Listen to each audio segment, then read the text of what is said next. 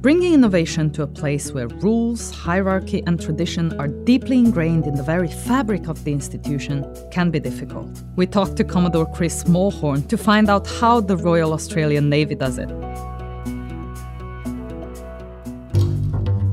From the University of Sydney Business School, this is Sydney Business Insights, the podcast that explores the future of business.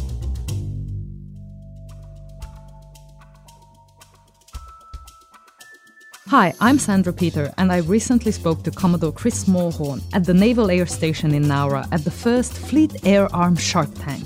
This was part of a Navy-wide program encouraging innovative behavior and ideas and input from staff at all levels in the organisation. Commodore Chris Smallhorn is the commander of the Royal Australian Navy's Fleet Air Arm, and he is at the forefront of creating a culture of innovative behavior. Thanks for talking to us today. Thanks. How does the Navy or the Fleet Air Arm think about innovation? We don't so much think about innovation as much as we think about innovative behaviour. If you think of the word innovation, it can be both a noun and a verb, but it's actually the behaviour that I'm after. It's the adjective piece of innovation that I think is important. I'm trying to work as a leadership team to create an environment in which every individual in the organisation is inspired to have a behaviour that is one that looks for problems, and when they see them, they don't walk past them. They look at that problem, they go, what could I do with that to make it better? And then give them an opportunity, a structure, an opportunity and a system in which they can bring that idea forward and think about the idea. Give them the tools to be able to think about the idea in a bit of a systems style of fashion. Break it down into its problem sets, look for the solutions, and bring that forward as a rough package, enough to start the conversation, to have the discussion. So that's a behaviour, somebody that doesn't walk past a problem, somebody that looks for opportunity to continuously improve. So I guess as the Fleet Air Arm I would offer to you, we don't so much think about innovation as much as we think about a particular innovative behaviour.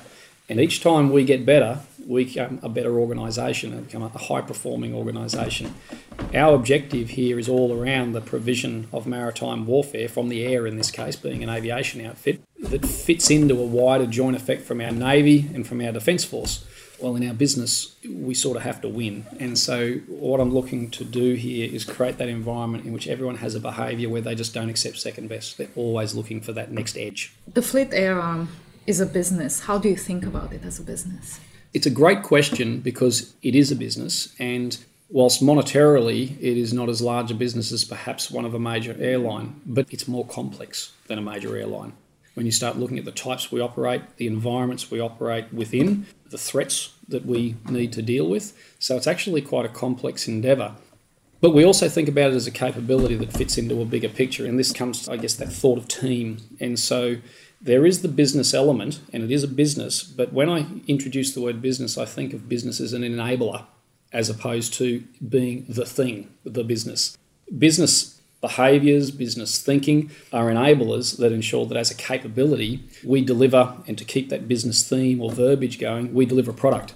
And that product is an absolutely assured capability on the water whenever our government calls for it and wherever they call for it. So we need to be able to rapidly move any given time with a ready-to-go capability, and the business behaviour is one of the things that enables that capability to be delivered.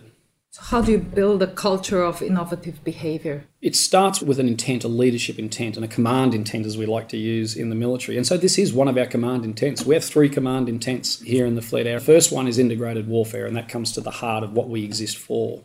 The second 2 are designed to deliver against the first. And the second one is innovative behaviour. And so I'll talk a bit about the program and how we're trying to bring innovation as a behaviour into the force. And I wouldn't want to suggest it doesn't already have a very strong culture of continuous improvement. This is about making good people better.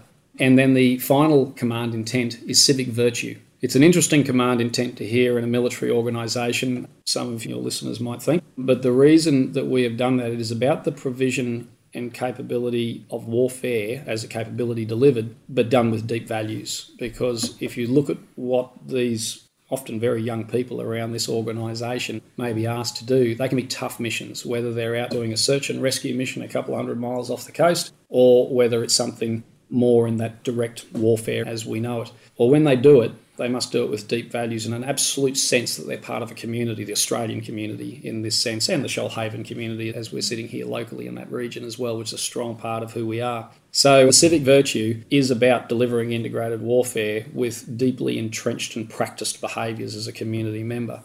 Behaviour, the program that we've put together, I guess I'd best describe it in about 3 levels.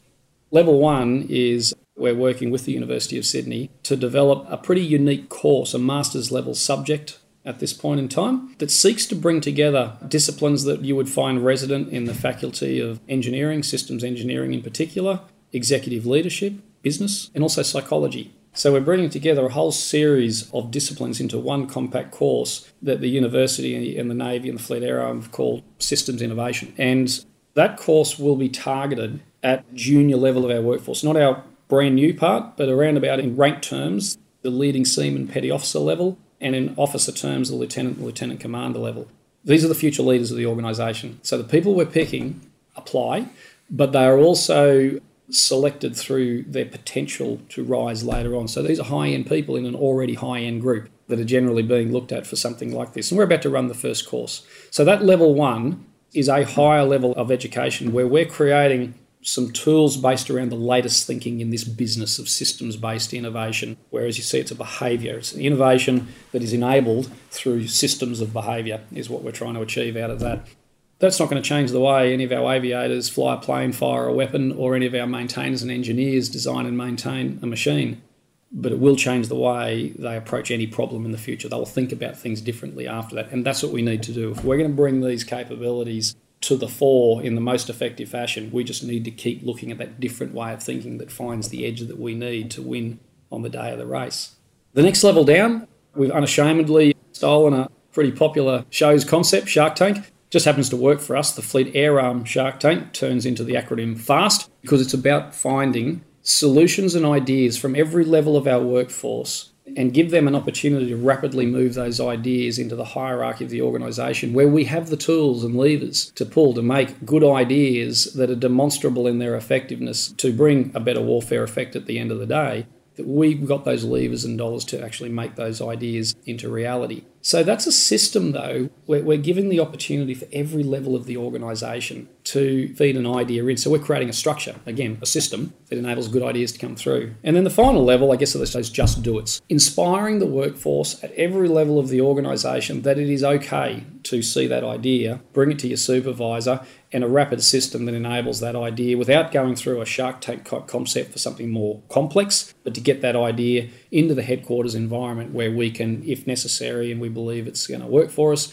that we can fund it and make it happen. And those things can happen quite quickly. So that's our innovation behaviour program. It's leadership command led. It's articulated in a command directive, which is a document, if you like a CEO might put out to the workforce to say this is what we're going to do. And it's enabled through essentially 3 loose layers of system, from a high-end training, giving those tools right at the master's level, all the way to that's just a good idea, let's get on and do it, and it's okay to do that. How do you encourage that small good idea to come to the fore? How do you empower people? How do you encourage creative dissent in an organisation that by its nature is not geared towards? Aviation and military aviation, no matter which way you cut it, is a risky endeavour, made safe through good risk management, excellent training, and just outstanding people and equipment. And I think we have all of those things. And that's what enables us to do what we do in a safe fashion and an effective fashion that makes sure that we're going to be where the government wants us on any given day.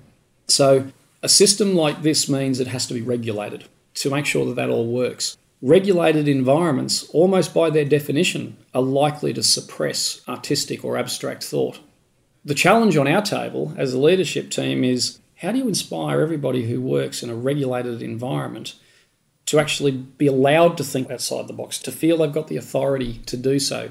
Well, I would offer to you that what we're trying to achieve is we want that person not only to be able to think outside the box while operating in a regulated environment, but know when to do it, know when it's safe to do so, when the right time is to do it, how long to dwell in that area of artistic and abstract thought, and then provide the systems and the ideas on how to bring that artistic, abstract, different thought of doing business back into the regulated environment so we can then gain the benefits of it in this largely risky endeavour made safe through good systems. It needs to be leadership-led, and indeed just the very existence of an innovative behaviour program starts to inspire the opportunity to everybody to talk. Today you attended the first Fleet Air Arm Shark Tank, the first FAST event, and saw two really magnificent ideas come out of our workforce, one from our middle management and one from one of our most junior members of the organisation.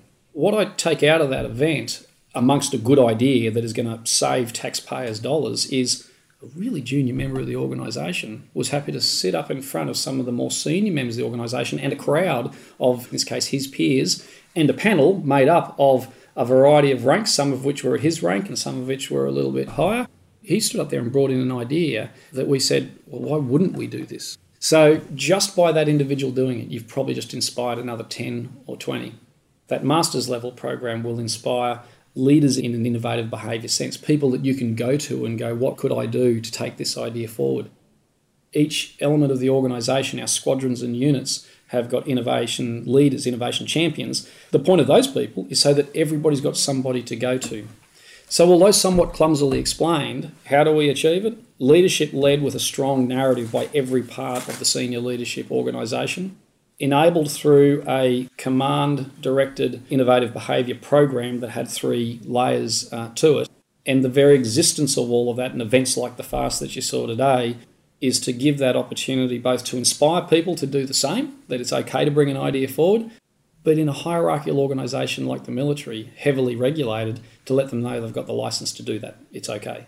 A culture of innovative behaviour also carries with it the assumption that some of these projects will fail. Yeah. How do you think about failure? It's such an important part of building a culture where people feel the licence to give something a go. The first thing I guess I'd offer to you is that in the game of innovative behaviour, I tend to think that failure is success, meaning it's a data point. You've given something a go and perhaps it didn't work. Well, if it didn't work, then that's a successful outcome. We now know that we either need to modify what we're trying to do, or perhaps that's a line of work that no longer is going to deliver for us. Better to find out then than at some other stage down track by just putting it in place without having a behaviour which has the organisation test things and ensure that they make sense and look at them through a value proposition. This is this innovative behaviour that takes it from an idea with the foundations of systems knowledge and cultural change understanding, allows you to actually test these ideas through to a conclusion. So hopefully I'm expressing the point of the importance that innovative behaviour is underpinned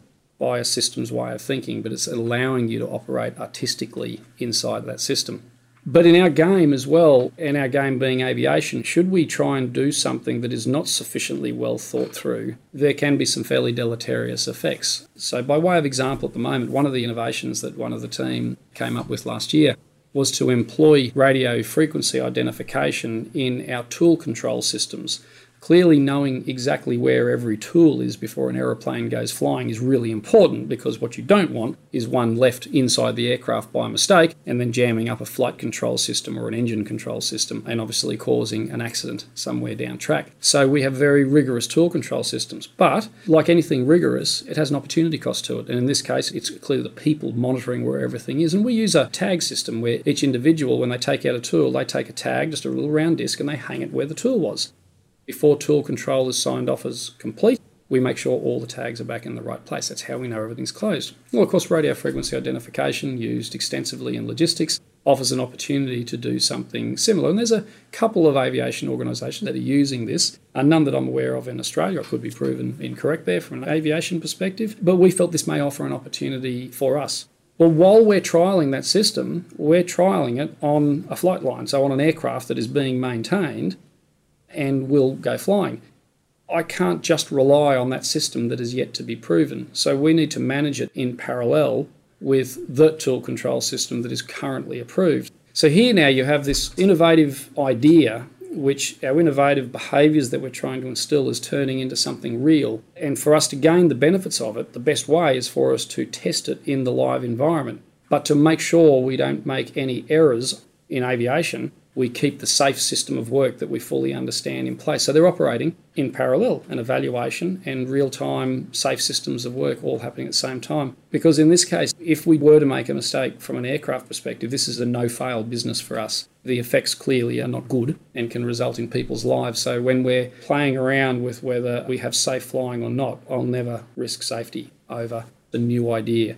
but that won't let us stand in the way. It means that we will design systems of thinking and processes for everybody to be able to bring forward that idea and still be able to test out that idea in the environment. Now, some of our ideas won't have any risk to safety, but some of them do, and we need to, as an organisation, be really mature in the way we approach that.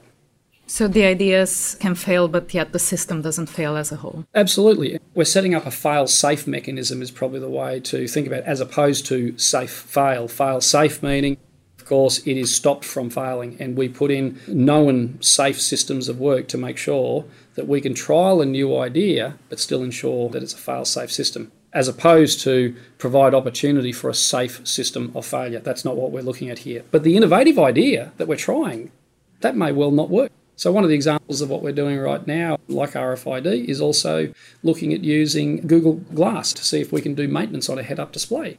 I don't know whether that will work or not work, but we're going to give it a go. Only on work routines that will not be used to eventually go flying, because we don't have an easy system to put in place to ensure that it's a fail-safe system. So we trial it in an environment where we might trial doing pre-flight activity to ensure an aircraft is ready for flight, but we won't actually send it flying. We'll then roll that aircraft back into the line. It'll go through its normal safe system of work. So there's two examples. One where we're using a safe system of work right alongside an innovative idea, and another one where we've completely separated them and said we'll only trial that in an entirely safe environment, not for aircraft flight. Still testing two ideas. They might fail, they might pass, and end up being a system that we're going to use in the fullness of time, but it still fails safe from an operational perspective. So how do you communicate failure in an organisation? We're fortunate, I think, in naval aviation, and I think more broadly Australian Defence Force aviation, that we almost already have a culture where we're willing to talk about where things have gone wrong. The reason for that is actually through our safety management system. Safety management systems, I'd offer, are very, very powerful tools. It's not just about the safety. It's actually about the culture that comes with a safe organisation. In the very same way that safety is just an enabler to warfare. No use being able to be ready to go and do operations on behalf of the country if in fact your own safety culture is preventing you getting there in the first place. There are plenty of other reasons why you might not win on the day. Let's not let it be us and our own safe systems of work. So safety is an enabler to the warfare outcome in a military sense, which is a slightly different way than we often think about it in an industrial sense. Looking through that lens of safety then, we've worked hard on this over the years and we continue to work hard. It's something that never stops, is making sure that people know if a mistake has been made or an error has been made, that it's okay to talk about it. It's okay to tell the story. So whenever we have any sort of an incident, we raise an aircraft safety occurrence report. We raise quite a lot of these throughout the year. We then trend that information. We identify our weak points and we target them year by year. It's a very deliberate process. But also, if we make an error, and it's very strong in the aircrew fraternity because time is allowed for it each day, and we continue to try and build it as a whole of workforce behaviour, is if you make a significant error, is you'll actually stand up on your feet in front of your peers and seniors and juniors and tell your story and say what you did. To reflect on an error I made some years ago, a rather bad one, not more than about 6 miles from where we sit today, I ran into a tree with a helicopter. Now, by any account, that's a bad thing to do. And in doing that, we recovered the aircraft back to the base and we found out that I had indeed damaged the tip caps on the rotor blades. Clearly, there's an obvious expense there. It's how the organisation responds to this. We're never measured by how we go and how we perform when things are going well, but we're always measured by how we go when things are going wrong. And the question is, well, as an organisation, an individual, will we measure up? On this particular event, instead of the organisation doing what it could rightly do, I've just damaged a very expensive piece of equipment. They could take some fairly punitive actions against the individual involved, in this case, me. Typically, that is not our mode of operandi at all. That's not what we do. It's quite the opposite. It is seeking a no-blame culture unless blame absolutely should be levelled. So no-blame culture means that if you make the mistake, tell your story, write it up, let others learn from it, and know that nobody's going to make a victim of you out of this sort of thing. And that was exactly my experience, and I'd like to think remains the experience and the culture here today. And on that occasion, I had a bit more education to make sure I don't run into trees in the future, but I also stood up, and I was a very junior pilot at the time, in front of the entire squadron aircrew, which was quite a mass of people and some really experienced people. And I said what I did wrong. Now, how the organisation responds after that can be one of two ways. Yeah, thanks, noted, or hard questions. That was a dumb thing to do. Quite the opposite. It was as I left after giving that brief and a few general questions, but really good, rich questions, as I walked out the door, the three most senior aircrew in the squadron, including the commanding officer, came and patted me on the back and shook my hand and said, "Thanks, mate, that's what we do around here." Now, that's a culture, and that's a culture where it's okay to tell your story when things go wrong. That's why I think we already have a strong footing to be able to tell the story when things go wrong, because our safety culture demands it, and we've worked really hard to keep that culture. Where do you look outside the organisation for these innovative ideas? It's almost the heart of the question, where does innovative ideas come from? We've seen, not in every facet of our business, but we've seen a distinct change in where technology comes from and leads us to. What I mean by that is, if I go back to the beginning of my career, a great deal of new cutting-edge technology actually came out of the military or the government framework. So if we think back to NASA, for example, whilst that was an integrated product team in many ways, using some of today's terminology, and that industry and government worked together, it was absolutely a government-driven, government-funded activity. What we're actually finding now is a great deal of the technology is actually coming out of industry first. And because when we bring it into our environment, particularly on missions that we just can't afford it to not work, we will be a bit slower on the uptake of this because we've got to prove it before we can actually use it quite actively. So what I'm finding is a lot of our innovative ideas are starting off with the problem. So we see something that's not ideal. We see something we think we can improve. It may be even something that's working quite well, but we think we can make it better. And so that, whilst doesn't fall into the definition of problem, it's an idea that we think we can improve upon. So that's where it starts. Then someone starts looking for solutions, but where their solutions come from is wide and varied. Sometimes it's an individual who's got experience in another industry before they've come into the service. Sometimes it's from just an individual who watched a show on TV. It can come from so many different places. This innovative behaviour framework that we seek to build is to provide the opportunity for people to use those ideas rather than see it and go, geez, if only I had a system, a mechanism, an ability to implement change. We're trying to give them that system, an opportunity, an incentive to take that idea, wherever it came from, and see if they can apply it in the context of our business. So I think the innovative ideas are coming from many places. What do you see as the biggest challenge to implementing this innovative behaviour framework? Well, fundamentally, we're talking about a cultural change program. And it's how do you make sure that it lives beyond the current here and now, or even if we looked at it in what is fundamentally a very short period of time, in the military sense, people come into roles for about 2 to 3 years, and then you move through different job descriptions, more than a different job. You're still in the military, but you might be going and doing something very different. So when we make a cultural change, whether it be a behavioural change, in this case innovative behaviour, or it might even be because you've just got a culture that you're not comfortable with and you want it to be a better culture, either way, it's a cultural change. And it's generally not changed in just one cycle of posting. It's something that has to happen over time. So I see in this my greatest challenge, and let me broaden that, it's our greatest challenge as an aviation enterprise in the Navy, is to make sure that the ideas and the methodology by which we are seeking to make change, as we described before with the Innovation Behaviour Program, are mechanisms that both, A, they make sense, so therefore they tend to last through the tenure of any individual. They just make sense and the workforce embrace it as their own. This is a little bit like that, distance yourself from the success but own the failure. If it doesn't work, it's my fault. But if it does work, ensure that the workforce owns that solution, because then it's likely to last beyond you. It's also got to be affordable. So there's no use in putting in place some spectacular Rolls-Royce level idea if it's actually beyond your means. So you're looking for that enduring effect that the system can sustain over time and the workforce want to sustain over time. And if you can do that, I reckon you've actually got a cultural change happening.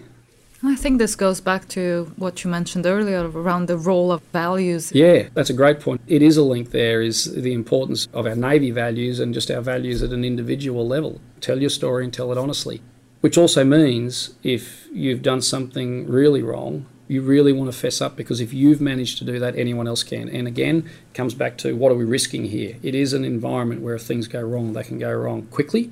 And they can go wrong with some pretty nasty effects at the end of the day, and there's a lot of people involved in that. In my role here as the commander of the Fleet Air Arm, I could not express sufficiently how seriously I take the safety of our people and our equipment, because without those two things together, we can't deliver what we're here to deliver, and that, of course, is the maritime warfare effect. Innovative behavior, especially in naval aviation, doesn't happen in a vacuum, and as much as you can control what happens within the organization around innovative behavior, it happens within a broader environment. Yes. What do you see as the challenges within the broader environment? Let me, if I may, speak to it sort of from a bottom-up rather than a top-down perspective. First of all, as I look at our Navy, our Chief of Navy is very strong on his narrative about the importance of creating an innovative behaviour type environment. And so certainly what we're doing is very much reflecting the direction of our Chief of Navy. Our Chief of Navy makes the point very clearly and very well that we're bringing in a great deal of new capabilities into our service in the coming years. And for the many forward years, as the shipbuilding industry in Australia grows, we will see our Navy evolve and change quite rapidly. But there's a lot of equipment coming in the near term. And as he points out to us, what we've done before is not enough. We need to do it smarter and better in the future, meaning we have to change. So there's an imperative right there. But there's also our chief leading us in the right direction. And that certainly makes your ability as a lower down level commander to be able to drive that behaviour even that little bit easier, in that we know that we've got a Navy who's behind us, of which we are just one part of a much bigger and greater Navy. Our Australian Defence Force has a not dissimilar behaviour. And even if we take it to the level of the leadership of our country, we hear our Prime Minister using not dissimilar language about the importance of innovation and higher education and STEM in Australia as being some of those offset points where the country can move forward. So I think, first of all, we have an environment in which seeking this style of behaviour is embraced. I think that's number one. That doesn't mean it's not a challenge, because there's many paradigms and structures and hierarchies that need to be worked through. And some of those are necessary paradigms, necessary structures and necessary hierarchies. You've got to be able to create that agility and innovative behaviour within all of those things, some necessary and some that need to be broken down and adjusted. But there's also the fact that in the military environment, whether we're operating in a search and rescue role, hazard assistance and disaster relief to some of our near neighbours and friends around the world, or indeed, of course, for our own community and people, or whether we're talking about the military work that we do in places like the Middle East and other areas around the globe, any of those things can be very dynamic. They're environments in which things can change fairly rapidly. So the term the art of war comes to mind, in that if we are seeking an artistic behaviour, that is, our behaviour on the day to be greater than the sum of our parts, our great people and our great equipment, to be even better than that, the way we're better is through having that dexterity of thought at the moment that you really need to. That might be under pressure. That might be a point when your courage is really being tested. We need to create an environment in which people are able to do that, are able to exercise the artistic piece of their warfare on the day of the race, whether that be in HADR, hazard assistance, disaster relief, or any other facet all the way up to the higher end of the warfare spectrum. We need them to be able to perform. Well, surely if we're expecting that, then the least we can do is create an environment where they learn that style of behaviour from the very first point that they join the organisation. And this comes back to where we started earlier about how important building like an innovative behaviour is to the game of warfare. It is about creating people who can operate in a highly regulated environment, but can shift into the artistic, if not at times artesian, approach to doing business, knowing how long to dwell there and still be able to stay safe within the regulatory environment, because we still need to be able to keep our assets there day after day, which means we've got to be safe. Where do you hope this innovative behaviour most comes through in the organisation? It sounds a little bit trite, but everywhere. But let me try and put a little bit more meat around that statement. I think often when we think about innovative behaviour, just the word innovation captures attention, as I described earlier. I actually like it as an adjective for over behaviour more than I do the verb noun. But we often think of it more around, let's get something new and big. It's that thing that'll make the car go faster. It's that thing that'll make the helicopter go faster, higher, shoot longer. But actually where the real opportunity is those areas that are less seen. It was the tool control we talked about before, the piece that most part of anyone who's not in the aviation industry wouldn't even realise how critical that is to our business. Last year, one of our very junior members, an able seaman in the organisation, noted that the gloves that they were using as a crew, and that's the whole fleet air arm crew, to move ground equipment around, didn't have much dexterity. They didn't fit well on your hands, so it was very easy to get pieces of the glove trapped in different parts of machinery that you were moving around. And so, on his own initiative, He just went and had a look in a shop, said, let me see what others are doing, let me see what's on the market. He looked at other services and other industries, and he came up with a glove that he thought was pretty good. So he brought that forward to his chain of command, and we looked at that and said, well, why wouldn't we? So we bought 400 sets. And now all the people who need them, not everyone who might want them, all the people who need them now have a set of gloves with good levels of dexterity and protection. It's both safer and it's more efficient. It's one of those less seen items, but that was innovative behaviour. That was, I'm not going to walk past that thing, that procedure, that piece of equipment that I think could be better, and went and took the time to look for the opportunities that were out there. And he was ultimately rewarded with that recognition that said, my idea worked. Proof that no matter where you are in the organisation, it can happen. Another area which, again, it's far less exciting than anywhere. In fact, as a naval aviator, I must say I was a little worried when I started to become excited about information management. Who would have thought? When we looked at the information management system we were running at the beginning of 2016, we were finding it extremely difficult to track documentation. And in fact, we were unable, on many cases, to be able to demonstrate that a piece of documentation or technical information had come into the headquarters and therefore distributed within the Fleet Air Arm was actually fully closed out, that we could actually find what product closed that issue out.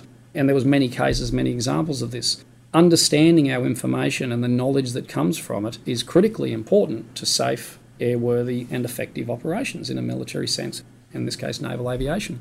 So we decided that we'd look at that, and we built a small team and include some people from outside the Fleet Air Arm but were already operating within the ADF environment to come in and have a look at this problem for us. The requirement set that we built for that particular change and improvement was less than a page, and that was the marching orders that small team took. The team's core was 2 people that took it forward.